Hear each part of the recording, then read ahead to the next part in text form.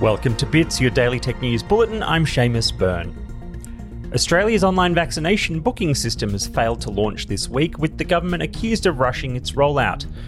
Along with problems accessing the site, the system was also largely directing people to call local GPs instead of offering online bookings.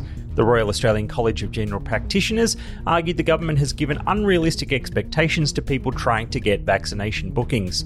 The contract to build the vaccination booking system was awarded to Health Engine, a company that in August 2020 was ordered to pay $2.9 million by the federal court after it was found to have shared patient information to health insurance brokers without due disclosure. The latest Google Chrome update has added a live caption feature to the software that can be unlocked via the application's accessibility controls. The feature, which has been on Android phones for some time, allows the software to overlay real-time captions for any audio playing through your browser.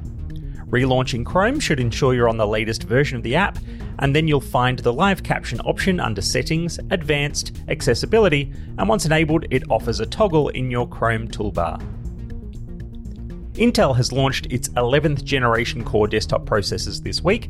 The new Rocket Lake S series of CPUs claims to be up to 19% faster than the previous generation.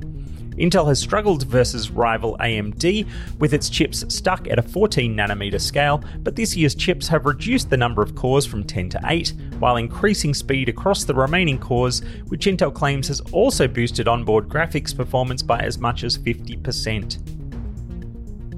In science, new research into organic solar cell technology has found transparent cells could be placed on greenhouses without reducing the light needed by the plants inside to grow. The North Carolina State University study found that the lettuce continued to grow under the transparent cells as normal, and adjustments to the wavelengths being filtered made no impact on their growth. Testing is set to move to other crop types in future.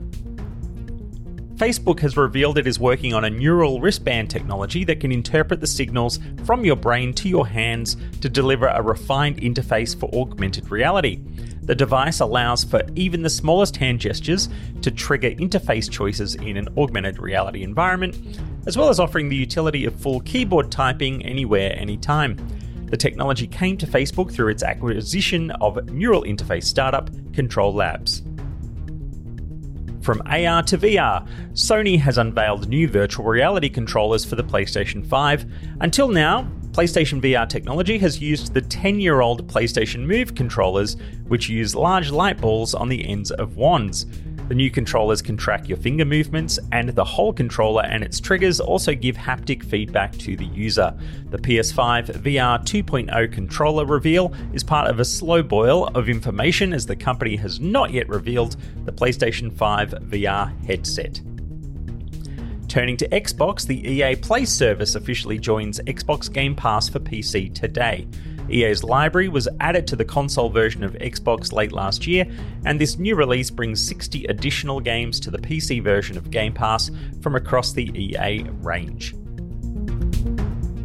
And in esports, Melbourne esports organisation Order has joined Rainbow Six Siege ahead of the opening weekend of competition in the Oceanic Nationals. Order purchased the roster of existing Siege team Okami LFO to gain its slot in the competition.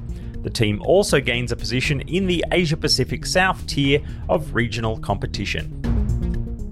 And that's your Bits Bulletin for Friday, March 19. I'm Seamus Byrne from Byteside. Thanks for joining me for this first week of the podcast. Please review the podcast and share it with your friends and colleagues if you think they'll find it valuable. We'll be back with more bits on Monday.